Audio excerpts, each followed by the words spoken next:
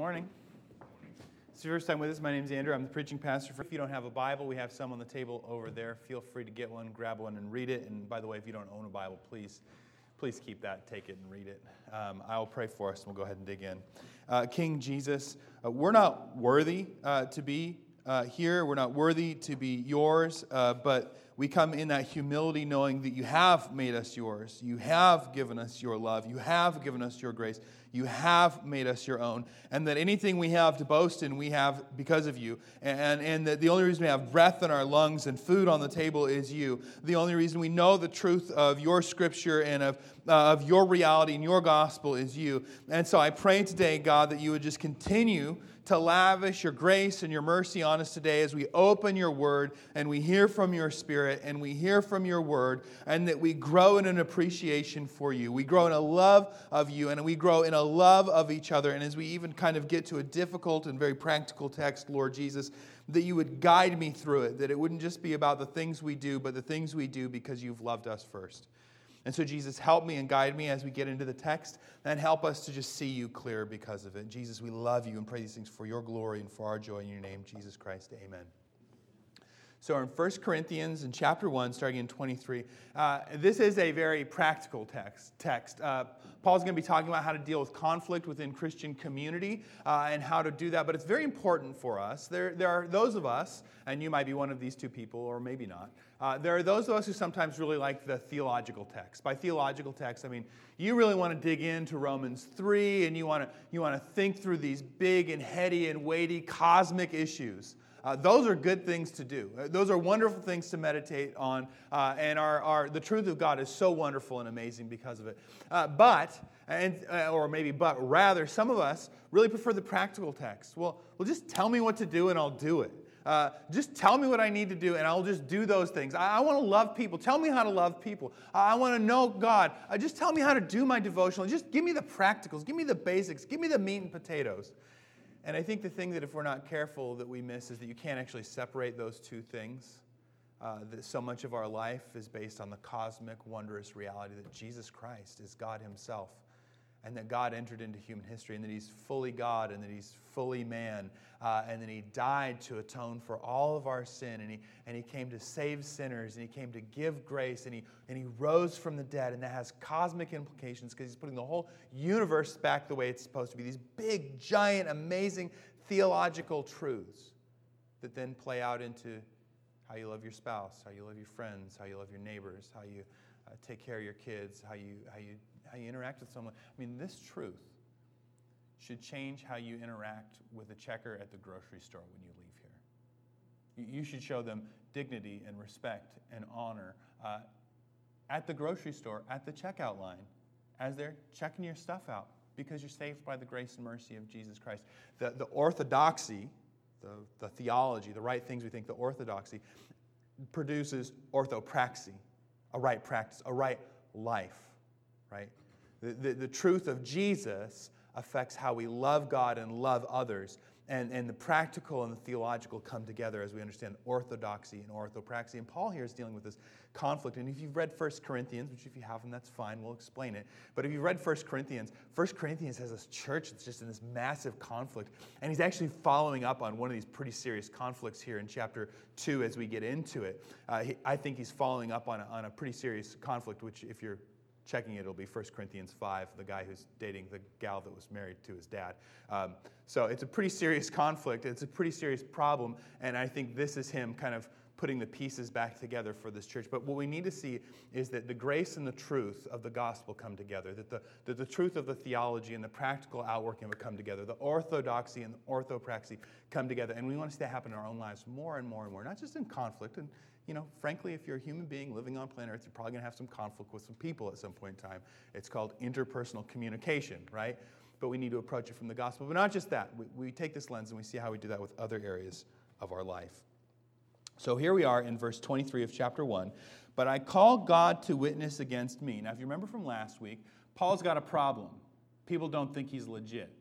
And so now, as he's bringing in the reasons why he's legitimately an apostle and he's legitimately the guy who planted their church and legitimately a guy they should listen to, he calls to the witness stand God, which takes a level of confidence and boldness in your case, by the way. But I call God to witness against me. It was to spare you that I refrained from coming to Corinth. Now, one of the things they've said is that he wrote 1 Corinthians and probably a letter that came before that, which we don't have, but he references it in 1 Corinthians.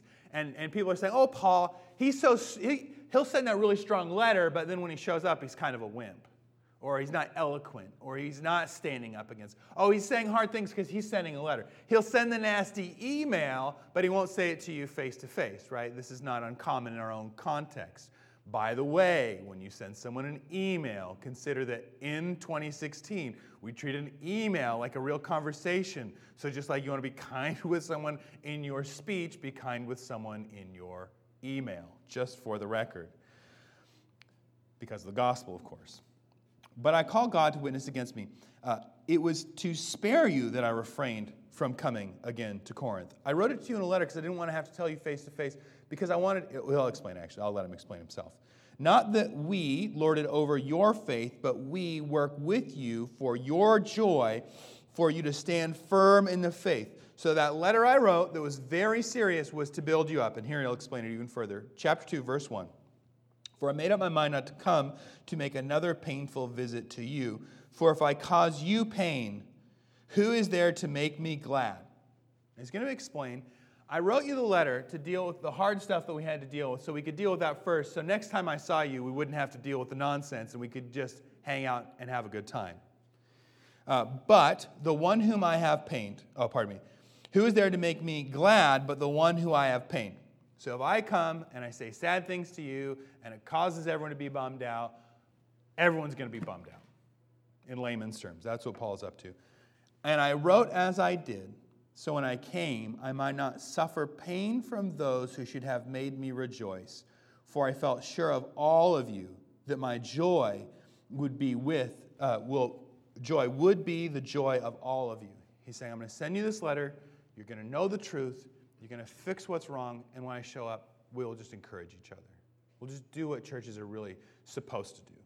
At our best, and our best moments, as a community of faith, we come together and we say the truth of who Jesus is to one another, and we build each other up in the faith of the gospel. That doesn't mean we don't cry together. That doesn't mean there's not conflict. That doesn't mean people don't call each other out from time to time. It doesn't mean any of those things, but it means at our best, when things are our best, we come together to worship Jesus, to love God and love one another, right? That's the best community group. When you walk out of a community group, you had community group, you ate your rice and beans, and what happened? People talked about Jesus and encouraged each other in the faith, and everyone walks out feeling that truth. So here we go. Verse 4. For I wrote to you, now listen to this, this is very important. This is very important for the flow of the letter, for the flow of everything we're going to talk about today. For I wrote to you out of much affliction and anguish of heart, and with many tears. It's easy for us because we do more letters now in 2016 than we did even, I remember in high school I didn't write letters and I didn't write emails. I just talked on the phone to my friends. This might actually be more relevant to us now in the sense that we're actually more accustomed to letter writing because of social media and whatnot. The problem with getting an email, especially if someone writes really bad emails, I had to learn this the hard way. It turns out all my emails were mean for many years. Back about a decade ago, I didn't know how to write like a nice email. I thought it was just a thing. I'm punching out some letters, and don't worry if it's in all capitals and there's a few exclamation points. Don't worry about it.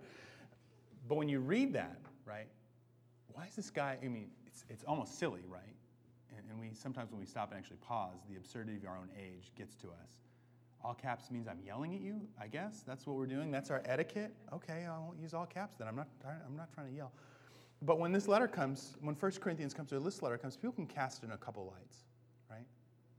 They could cast it in a very gracious light and say, look, Paul really loves us. And he loves us enough to say hard things to us.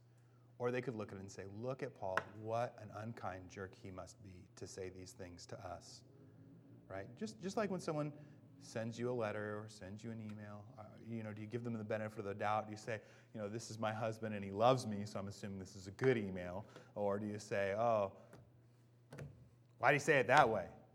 Well, this is my best friend from kindergarten. Of course she didn't mean that when she sent that email. You can read it in two ways, right? And so that's the hard part about written communication, because the person's not there. You can't interact. You can't get their voice tone. Apparently, Paul's writing this letter crying. He's in anguish. He knows he has hard things to say to these people. Again, the situation is this. There's a guy in their church who is either dating or courting or going to marry a gal that his dad was married to. For 1 Corinthians, it seems likely there's like a fiscal thing going on there. She's probably got something connected with the inheritance. There's all kinds of different theories because we're missing some of that information. But what we know is this guy's doing this thing he shouldn't do by dating his stepmom, right? And Paul in 1 Corinthians very clearly says, don't do that. Stop that and tell him to knock it off. We don't do that. And he says that this is an immorality that's not even known to the pagans, to date your stepmom. Don't do that. But you can take the tone a couple of ways, right? He's saying he's crying and he's got anguish. Likewise, when you know a Christian friend or a Christian family member is sinning, right? They're walking in sin. They're walking away contrary to God. And I'm talking, and just like Paul in 1 Corinthians 5, I'm talking about Christian people here. I'm not talking about non-Christian people. Paul's response to non-Christian people, yeah, of course you don't sit around telling non-Christian people to start behaving like Christians because they're not Christians. And if you wanted to get away from people like that, you'd have to get on a spaceship, though Paul doesn't know about spaceships yet, but he kind of talks about it. He said you have to leave the world, right? So yeah, you've got, your family member, your best friend, your neighbor. They don't love Jesus and they don't act like Christians. So do you spend your time telling them to knock it off? No, of course not. You spend your time telling them about Jesus. But you're not surprised. You're not surprised when they're doing something contrary to the truth of the gospel because they don't know Jesus and they're acting contrary to the gospel. And you're surprised? And it's not to say that they can sin against you and, light your lawn on fire. You can go to your neighbor and say, I think you lit my lawn on fire. Can we talk about replacing my lawn, please? That's not wrong, right? But you wouldn't say, hey, I think you've got an alcohol issue here. You don't say you're a Christian. You just don't have that. You have this addiction thing we need. You don't have that. You just don't have that. Now, that doesn't mean we don't deal with neighbor stuff like lighting a person's lawn on fire. Yes, you need to reseed my lawn or whatever we're going to do here. But the Christian stuff, our aim is not to regulate people's morality. Our aim is for people to know the gospel of Jesus Christ and love him. Okay? So here we are. Paul has these tears and this agony. And it's really important for us to see that there's a connection between the grace that Paul's trying to approach this with and wants to see extended to this person who is in sin, and the truth that he's upholding, that they're in sin, that they're doing something contrary to the gospel. And this is very simple in our own lives. And I'm not talking about ordinary stuff, like your friend said something kind of curt to you and you didn't really like the way they talked to you that one time. I'm talking about stuff that's obvious. And how obvious? Well, the Bible says this, and you're doing this. And you say you love Jesus and want to obey his commandments. And so you go to your friend and say, this is what the Bible says, and this is what you're doing, and they're different, and I love you. Now, if you wake up in the morning really excited to have that coffee meeting, and you say to yourself, I'm going to get that dude so good today, I am going to really hand it to him, you are not ready for that meeting. And you should probably take the plank, which I'm going to call it a plank, not just a speck. You got some stuff to deal with yourself, with the Lord, before you can have that meeting with them. That's why Jesus says, remove the speck from your own eye and take the plank out of your own eye. Now, we love to misquote that and say, well, you need to deal with the plank in your own eye. You're absolutely correct when you say that. But what does Jesus say? First, remove the speck from your own eye. Then you can help them take the plank out of your own eye. It's not that we don't ever help other people take the plank out of their own eye. That's not what he says at all. At all. He's saying you got to deal with you first. You got to deal with your problems with Jesus. You got to deal with your obvious and blatant sin first, and then you can help other people. And by the way, that is an ongoing process. You realize, I got that speck out. Oh, there's another one. Dang. Okay. But anyways, I think this is very important for us to just hear it again and then understand kind of how people are doing weird things with the gospel. Okay, now listen. For I wrote to you out of much affliction and anguish of heart with many tears. And even listen to what he says. Not to cause you pain. He knows he's going to bum them out. If you've ever been called out by a loving, kind, and gracious Christian friend, it is not the best day ever. It's actually pretty painful. When you hear someone say, this is what the Bible says, and this is what you're doing, and they're different, and you realize, you're absolutely right. And I need to stop. Thank you. You can say thank you, and you can know how much they love you, but it's not fun. You don't think, I'm going to go get cappuccinos with my friends. I'm really going to cheer them up when I call them out on this thing that's really painful and hard to deal with, right? But we do it. Why? Because we actually love people, right? We want to see people grow in the gospel and move towards Jesus. And so he says this, though, not to cause you pain, but to let you know the abundant love that I have for you. He actually loved them enough to call them out. Sometimes I think we're like, well, no, I'm the mercy guy. I don't call people out on their stuff. No, you're not the mercy guy. You're very unloving. You're very cold.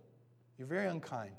And you care more about what they think about you than them loving Jesus. You're actually concerned about you, not them. Paul's concerned about them, and he knows it's going to bum them out. But he does it anyways. Why? Because he loves them. Now, we have to be careful. Right now, I think in our society, there's sort of three things that are happening, three kind of voices I hear in referring to this orthodoxy idea. One are those who are completely outside of the church. And they have a vague sense of what the Bible may or may not say, specifically the Gospels, what Jesus may or may not have said.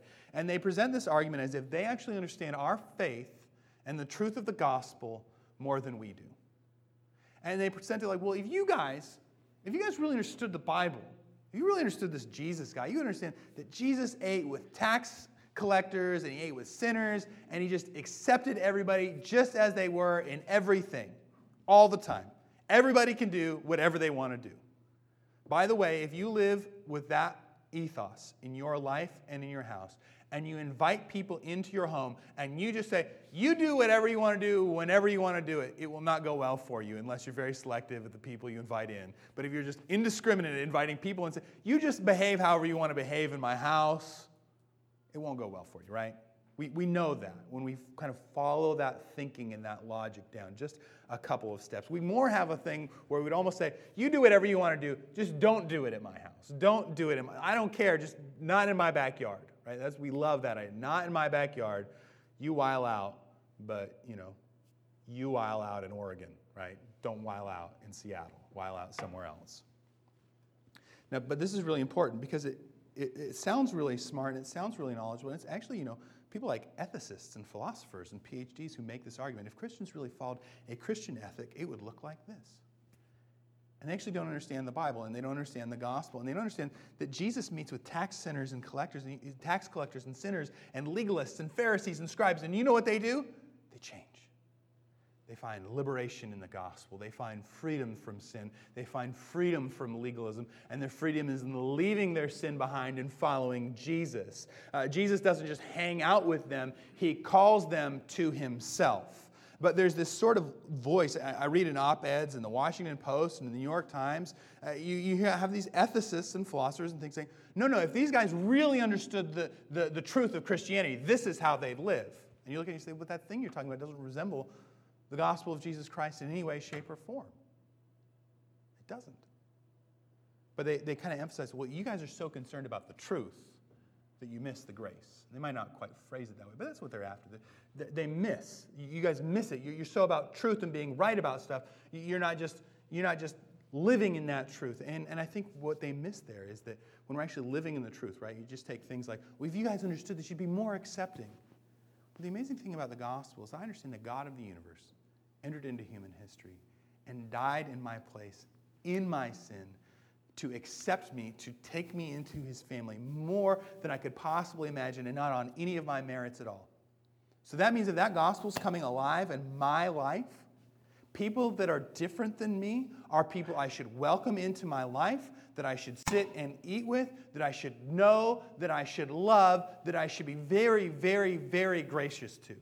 That doesn't mean I acquiesce. That doesn't mean I act like them. But it means that in my life, I can love them, I can serve them, and I can treat them with dignity and honor and respect in a radical way.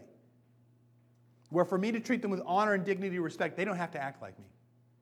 We live in a time and a place where everybody wants everybody to be sort of homogenous and act the same and be the same and think the same. And in fact, the gospel actually allows me to be friends with people who are radically different than me, who even hold views of reality that are like offensive to me, that are contrary to enemies of God. Why? Because I was an enemy of God. And he's welcomed me in. And I think oftentimes this sort of op-ed mentality that says, well, if Christians just listen to Jesus more, everything would be better, are A, people who haven't really read the Bible, for starters. And secondly, I'm going to go so far and say, I think a lot of these people don't actually know any Christians.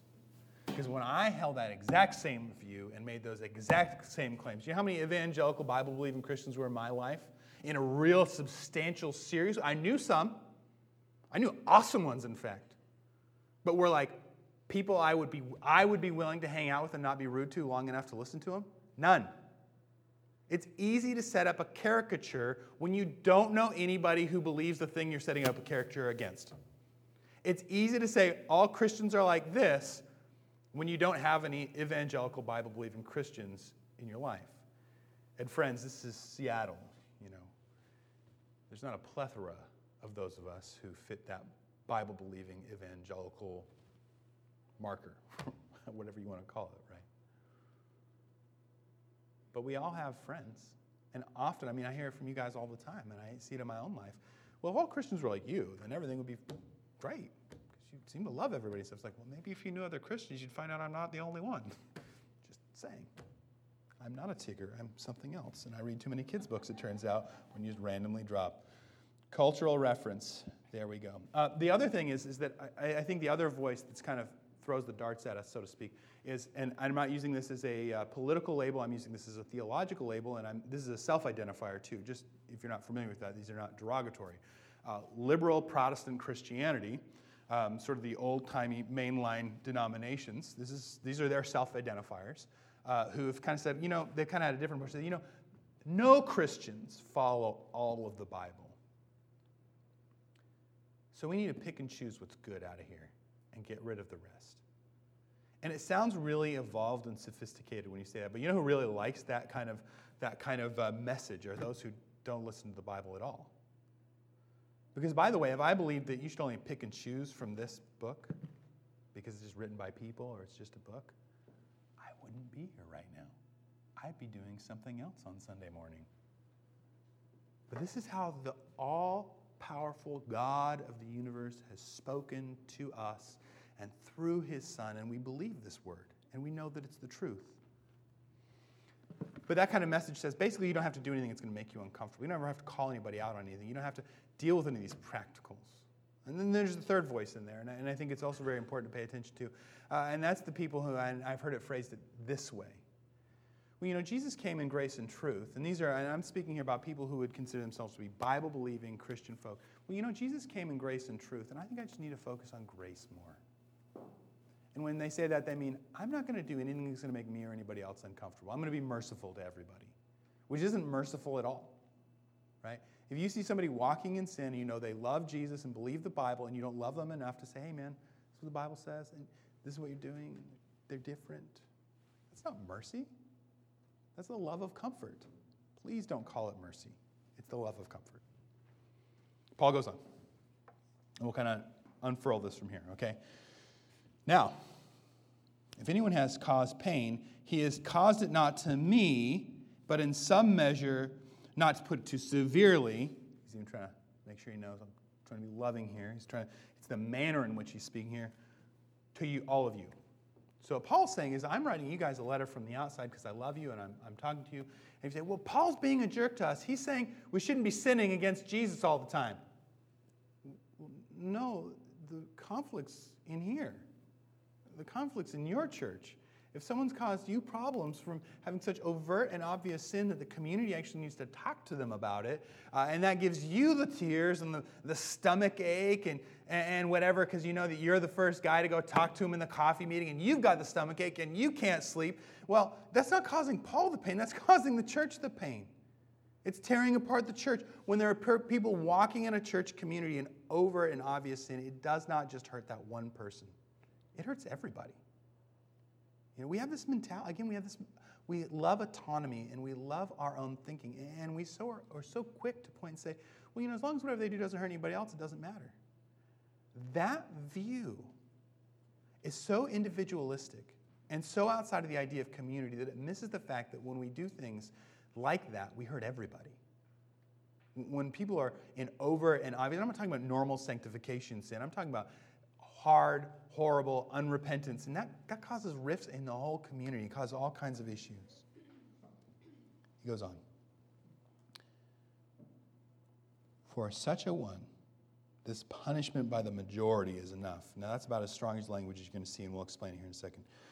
So but listen, let's get to the good news before we talk about the bad news. You want the good news first, the bad news first? Let's do the good news.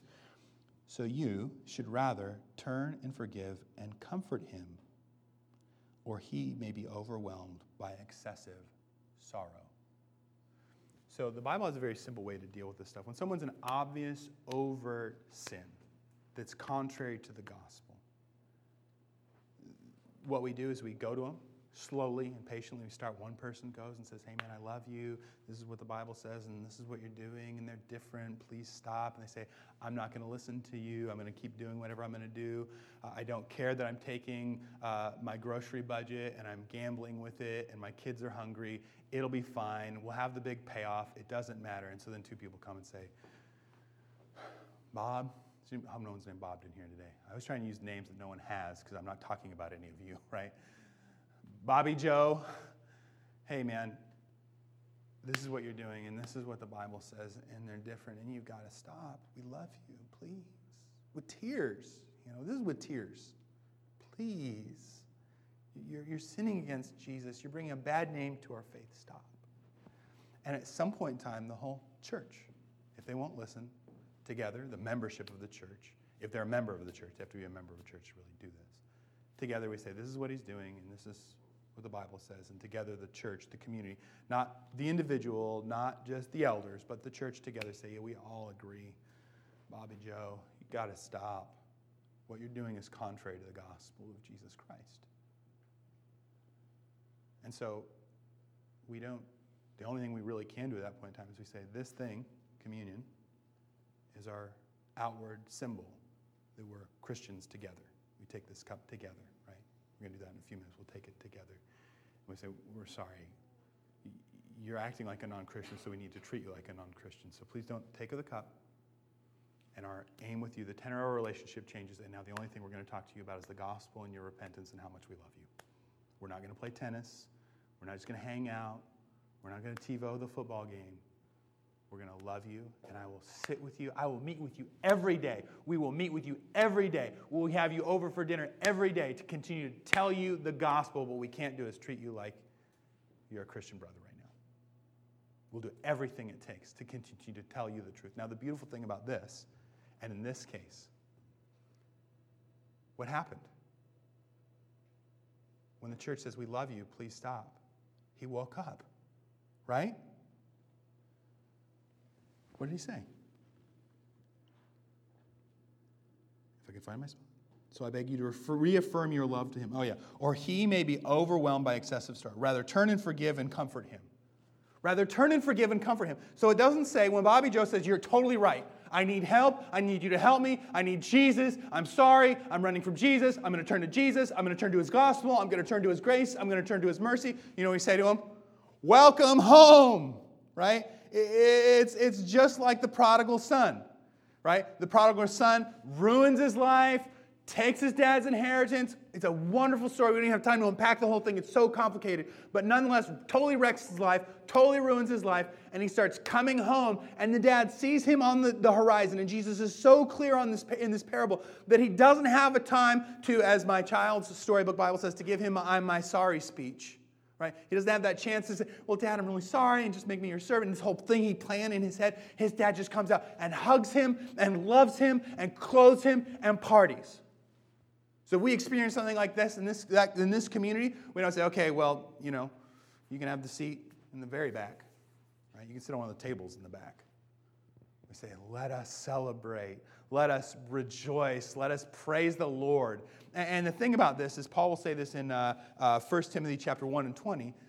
he'll say there's people he's done this with, and he actually uses such strong language there. He says, I've handed them over to Satan. And we can't say you're a Christian or you're not a Christian in the eternal sense. That's up to the Lord. But what we can say is right now we're seeing evidence in your life that makes it to where we can't affirm our familial Christian thing together here. We can't affirm you as a brother or sister in Christ. Whether you're a Christian or not, that's up to the Lord. But when Paul uses this language, he says, I handed them over to Satan. We are in the dominion of light. We are in the kingdom of God together as the people of God. It's now, it's not yet, it's coming. But outside of the church, it's the dominion of darkness. And so he's saying, I'm going to treat that person like they belong to the dominion of darkness. Why? So they may not blaspheme. We're going to take it so seriously that hopefully they wake up and say, I'm sorry.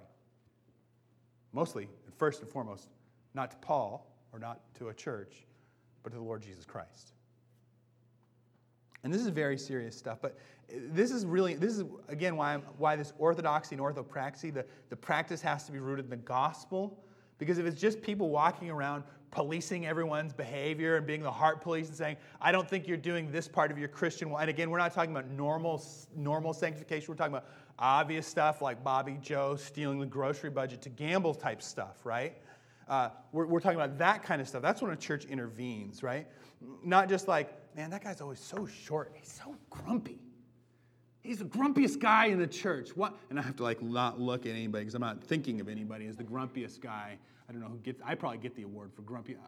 Eric Stark raised his hand. He thinks he's the grumpiest guy in the church, right? No one's going to discipline Eric for being grumpy. That's normal stuff that God's working on in a person, right? I'm only going to pick on him because he raised my hand. I go out of my way not to pick on anybody, but he did raise his hand. So there you go, right? That's normal sanctification stuff. That's stuff God's working on all of us in. We're talking about big stuff, like dating your stepmom, big stuff. Right? That's big. When it's something that people outside the church think is bad news, you know you've stepped into the zone. When non-Christians are like, whoa, what are you guys doing? That's weird. Unless it's Christian stuff, unless it's godly stuff. But anyways, I digress. For this is why I wrote that I might test you. And that word really means like testing of the faith. And know whether you are obedient in everything. I wrote you the truth because I knew you'd know what to do. Anyone whom you forgive, I also forgive. So what's he clear on? This guy's back on the team, right? He's back in, and he's good with him, and you're good with him, and we're all good here. Indeed, what I have forgiven. If I have forgiven anything, has been for your sake in the presence of Christ. Now listen, this is important. So that we would not be outwitted by Satan, for we are not ignorant of his designs. Satan, right? This is serious stuff. Sinning against God is kind of walking in line and in the league with Satan rather than with Jesus, right? Dominion of darkness, dominion of light. Now, we're Christians. You're a Christian. You've taken off the old man. You've put on the new. If you're a Christian, you're loved, you're redeemed, you're forgiven, and that's our power to repent, right? We remember how loved and how accepted and how cleansed and how forgiven you are, so we don't turn from our sin and turn to Jesus so that he will love us. We turn from our sin and we turn to Jesus because he has loved us. The gospel is not us earning God's love, but us living in the reality of God's love poured out on us through the body broken and blood shed of Jesus. Now, he brings in this idea of the schemes of Satan here. Now, we live in a city that is hyper-spiritual. I am relieved or overjoyed are absolutely the wrong words. But when I meet someone who's an actual atheist, I am always fascinated and so excited to talk to them about Jesus because I don't actually meet any atheists in Seattle, right? They're not just a laboratory experiment. I want them to love Jesus, right? Like, there's, ooh, cool, an atheist, right? So the words are all wrong, but they're there. But they're very rare. You know, I got to hang out with the president of the UW Secular Student Union a few years ago, right? A tried and true atheist who's part of the atheist club at UW, right? And we're just hanging out, talking about Jesus, right? Because that's what you do. Very, very friendly guy. You know, we had a really good talk. Thought I was an idiot, but life goes on, right? What else do you expect? Excuse me. But we live in a city that loves the idea of spirituality and spiritual forces, and we tend to think that every spiritual thing is good. This is interesting because not everything in the physical world is good, but that's moral relativism for you. As Christians, we believe there's good and evil, malevolent and holy spiritual forces in the universe. Satan happens to be the head of the evil spiritual forces. And honestly, we kind of imagine, I think, because of movies and CGI, sort of the fantastic end of that reality, when I think in reality, things are far more subtle. And it's actually to his advantage. Because if Satan appears or demonic forces show some fireworks or whatever, then people say, oh, this stuff's real. Oh, man. Right?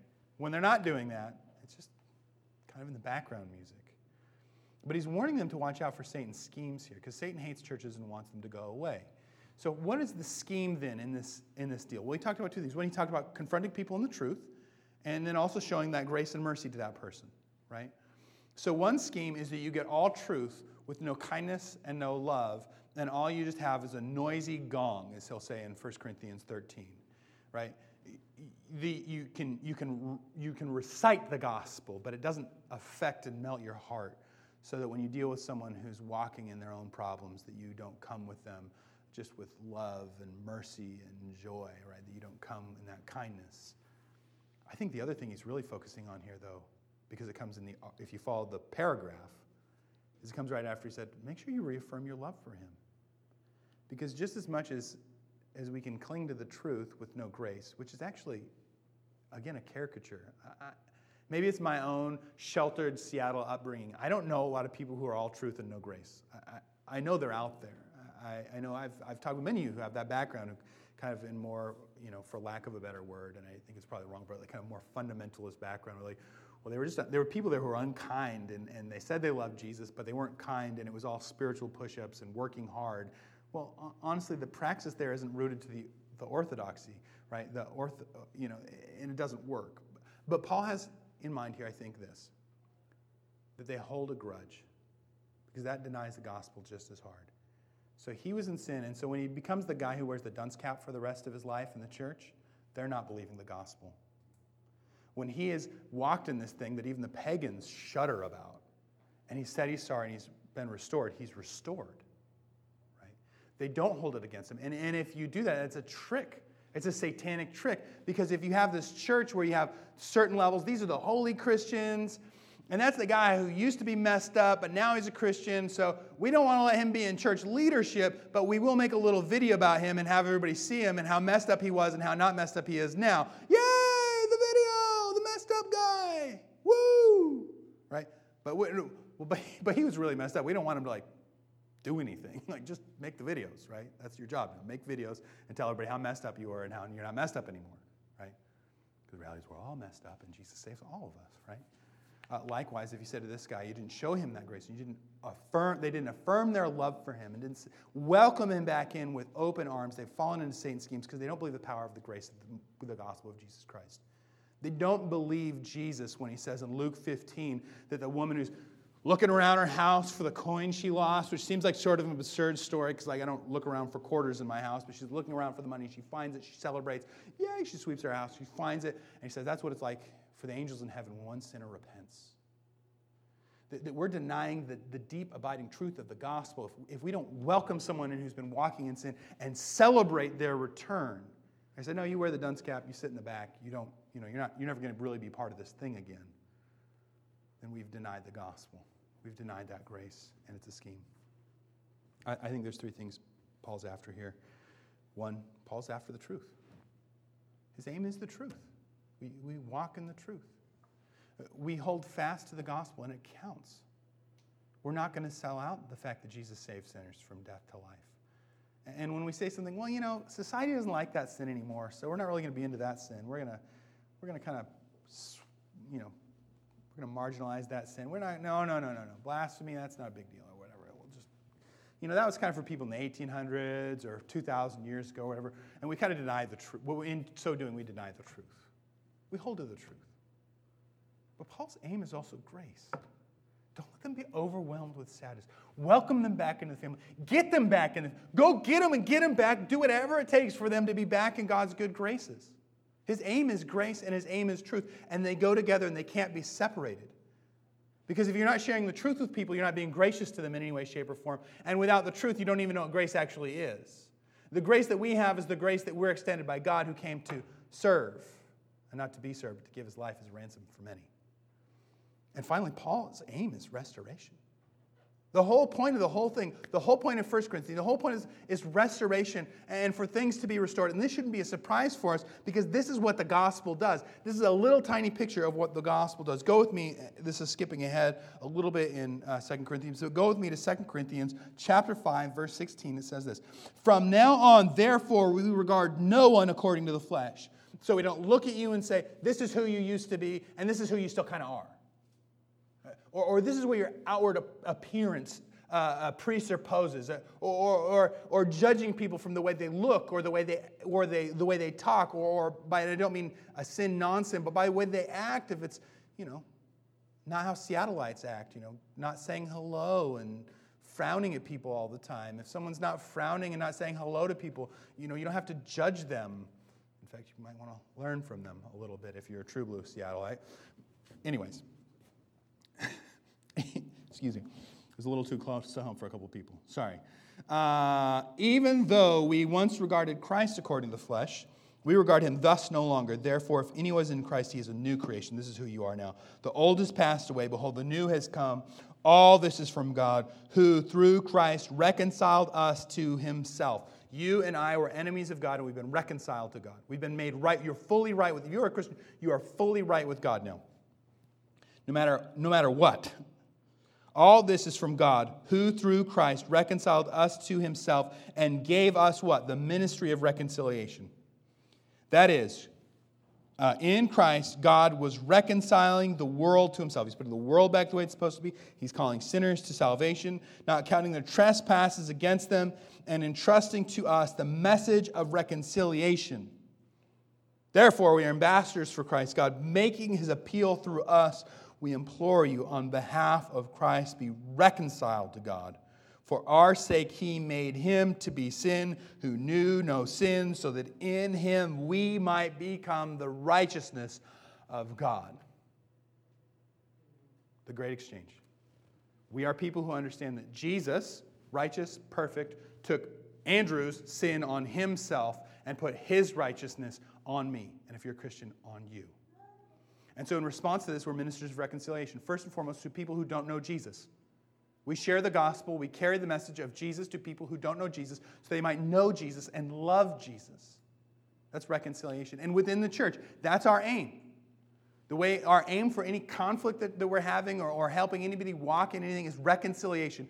That is our aim, but that is in response to who we are and is even just a kind of a taste of what Jesus has done. So if you don't know Jesus, this is the truth of the gospel. Be reconciled to him. God saves sinners from death to life, not because of anything they have done, but everything he has done, as Paul just outlined for us in 1 Corinthians 5. And if you're a Christian, I don't know what's going on in your life unless you share it with me. I don't know what last week looked like.